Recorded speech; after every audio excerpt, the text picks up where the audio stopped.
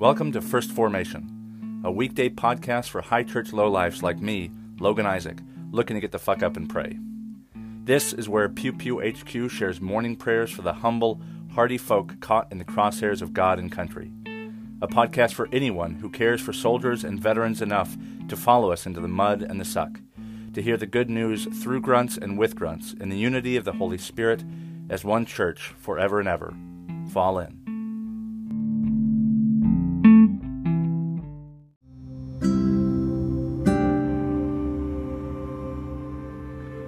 Psalm 115. Not to us, O Lord, not to us, but to your name give glory, for the sake of your steadfast love and your faithfulness. Why should the nations say, where is their God? Our God is in the heavens. He does whatever he pleases. Their idols are silver and gold, the work of human hands. They have mouths, but do not speak, eyes, but do not see. They have ears, but do not hear, noses, but do not smell. They have hands, but do not feel, feet, but do not walk. They make no sounds in their throats. Those who make them are like them. So are all who trust in them. O Israel, trust in the Lord. He is their help and their shield. O house of Aaron, trust in the Lord. He is their help and their shield. You who fear the Lord, trust in the Lord. He is their help and their shield. The Lord has been mindful of us. He will bless us. He will bless the house of Israel. He will bless the house of Aaron. He will bless those who fear the Lord, both small and great. May the Lord give you increase, both you and your children. May you be blessed by the Lord, who made heaven and earth. The heavens are the Lord's heavens, but the earth he has given to human beings. The dead do not praise the Lord, nor do any that go down into silence. But we will bless the Lord from this time on and forevermore. Praise the Lord. Judges chapter 5, verses 1 through 11. Then Deborah and Barak, son of Abinoam, sang on that day, saying, when locks are long in Israel, when the people offer themselves willingly, bless the Lord. Hear, O kings, give ear, O princes, to the Lord I will sing. I'll make melody to the Lord, the God of Israel. Lord, when you went out from Seir, when you marched from the region of Edom, the earth trembled and the heavens poured. The clouds indeed poured water. The mountains quaked before the Lord, the one of Sinai, before the Lord, the God of Israel. In the days of Shamgar, son of Anath, in the days of Jael, caravans ceased and travelers kept to the byways. The peasantry prospered in Israel. They grew fat on plunder because you arose, Deborah, arose as a mother in Israel. When new gods were chosen, when war was in the gates, was shield or spear to be seen among 40,000 in Israel? My heart goes out to the commanders of Israel, who offered themselves willingly among the people. Bless the Lord. Tell of it, you who ride on white donkeys, you who sit on rich carpets, and you who walk by the way. To the sound of musicians at the watering places, there they repeat the triumphs of the Lord, the triumphs of his peasantry in Israel. Then down to the gates march the people of the Lord. 1 Corinthians chapter 14, verses 26 through 40. What should be done then, my friends? When you come together, each one has a hymn, a lesson, a revelation, a tongue, or an interpretation. Let all things be done for building up. If anyone speaks in a tongue, let there be only 2 or 3 at most, and each in turn. And let one interpret. But if there is no one to interpret, let them be silent in church and speak to themselves and to God. Let 2 or 3 prophets speak, and let the others weigh in what is said. If a revelation is made to someone else sitting nearby, let the first person be silent. For you can all prophesy one by one, so that all may learn and be encouraged. And the spirits of prophets are subject to the prophets. For God is a God not of disorder, but of peace. Or did the word of God originate with you? Or are you the only ones it has reached? Anyone who claims to be a prophet or to have spiritual powers must acknowledge that what I am writing to you is a command of the Lord. Anyone who does not recognize this is not to be recognized. So, my friends, be eager to prophesy and do not forbid speaking in tongues, but all things should be done decently and in good order.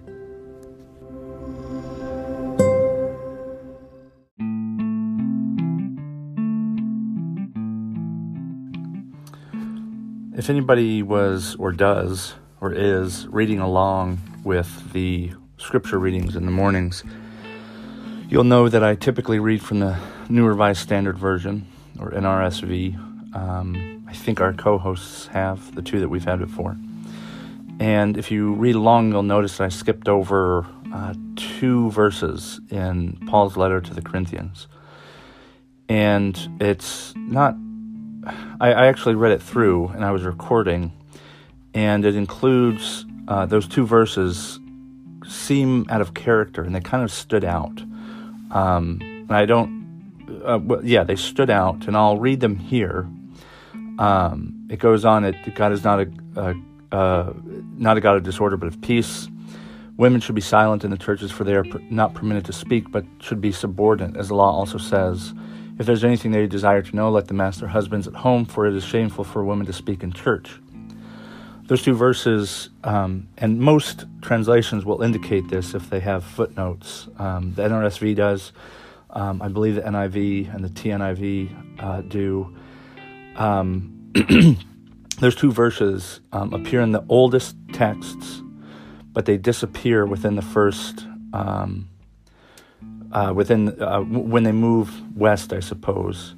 And in those later texts, those 2 verses are omitted, more or less the way I read them. And there's 2 different ways to interpret these, or the inclusion of these 2 verses. The one is that Paul said it, and it exists in the originals, and that's why they're there in the oldest manuscripts. Another way to interpret their inclusion, or the mystery of these 2 verses, is that they were included as a parenthetical notation by editors. They were not in the original because Paul didn't say them, but other later communities added them because other communities were not as egalitarian as the early Christian church was. And the reasoning for that is based in the Greek language surrounding those 2 verses. In those verses that I read today, and a lot of the rest of Corinthians and much of Paul's writings, the Greek that's used, pantos, means all of us or all, and it's gender neutral. The only place that the Greek becomes gendered in that passage is in these 2 verses, where it takes aside from talking about prophecy and, being polite to your neighbor and not trying to speak all at once. It then talks about this weird thing about like women and men, and it introduces what seems kind of like it sticks out. And so later interpreters, modern interpreters, believe very strongly that doesn't reflect the tone and the flow of what the rest of the letter is saying and doing. It seems to be kind of going out of the way to make sense of something, and it seems as though later editors have put that in. And this is common. I mean, no manuscript is pure, and in the process of copying and distributing, every community, even our own community, the church in America, has made changes, right? We're not reading these texts as they were written, we're reading these texts as they've been translated, both through language and also through culture. And so I chose not to read it because it didn't seem to be making a significant point that would add to the overall message of that letter. I'm aware that progressive listeners may really like that I left it out, and more conservative listeners may take some, maybe frustrated that I took them out. The reason I did so is to keep the flow of what that letter seemed to be doing. You'll also notice in the earlier reading, the Song of Deborah from Judges 5 is one of the earliest, believed to be part of the earliest sections of the Bible. The Song of Deborah, using all kinds of other fancy linguistic tools and archaeological and historical analysis. The Song of Deborah is thought to be one of the oldest cohesive passages in the Bible, and it's sung about Deborah as being a mother in Israel. And it's suggested that Deborah and Barak, the general who she tells to go out against Sisera, and then Barak tells her, look, I'm not going to do it without you. And Deborah says, okay, the glory is not going to go to you, but it's going to go to a woman. And that woman is later Jael, who kills the commander Sisera with a tent stake through his temple. And I mentioned that reading. I don't know why the Revised Common Lectionary included it, but it seems in keeping with the culture and ideas and aspirations of the oldest community that began compiling this tradition. That it isn't about some guy with a huge penis and a even huger sword going off to kill dragons and all kinds of other weird shit. It's about a woman and a man who have had victory in battle and who sing praises to God. And so it seems to me to be somewhat out of keeping to put in Paul's letter this kind of weird thing about, well, look, women should go and get information from men, and that they aren't supposed to speak in religious communities. That doesn't seem to be in keeping with some of the oldest elements of our tradition. The Bible contains no shortage of scandal, both for conservatives and progressives, and I hope that some of this reading will be something that is edifying, but also participatory. As I've said before, I hope you'll become a co-host. Read Scripture yourself. You can read any translation. You can kind of throw a twist in there. Sometimes I've thought about doing it. But I appreciate you listening in, and I continue to encourage and impress upon you to jump in and be a part of this, not just as listeners, but also as co-hosts as well.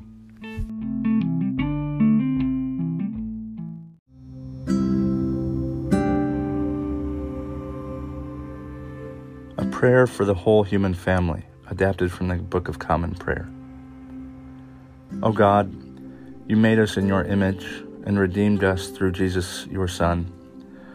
Look with compassion on the whole human family. Take away the arrogance and hatred which infect our hearts.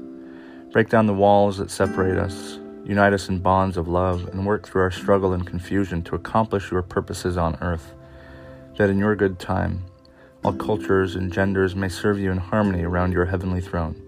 Through Jesus Christ our Lord. Amen.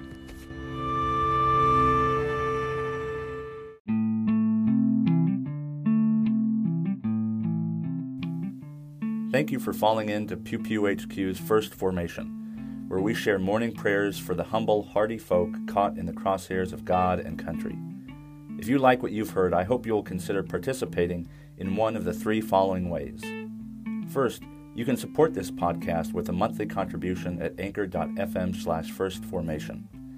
You can sponsor morning prayer for Pew Pew people with as little as $1 a month, and you can cancel at any time if I ever piss you off. Second, you can become a co-host yourself by recording a lectionary reading and sending it to me to be included in a weekday episode of your choosing.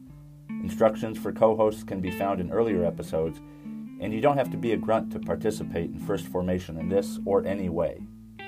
Finally, and maybe most importantly, you can send me your prayer requests of a minute or less with a voice message feature on Anchor's iOS or Android apps. Prayers may be added to a morning prayer episode, aired anonymously if you wish, or kept private for me to pray for off-air. So there you have it. 3 ways to participate in morning prayers for Pew Pew people. I hope you will continue to listen in and maybe even consider participating yourself. This has been and always will be Logan Isaac. Always faithful, always family. Semper Familia.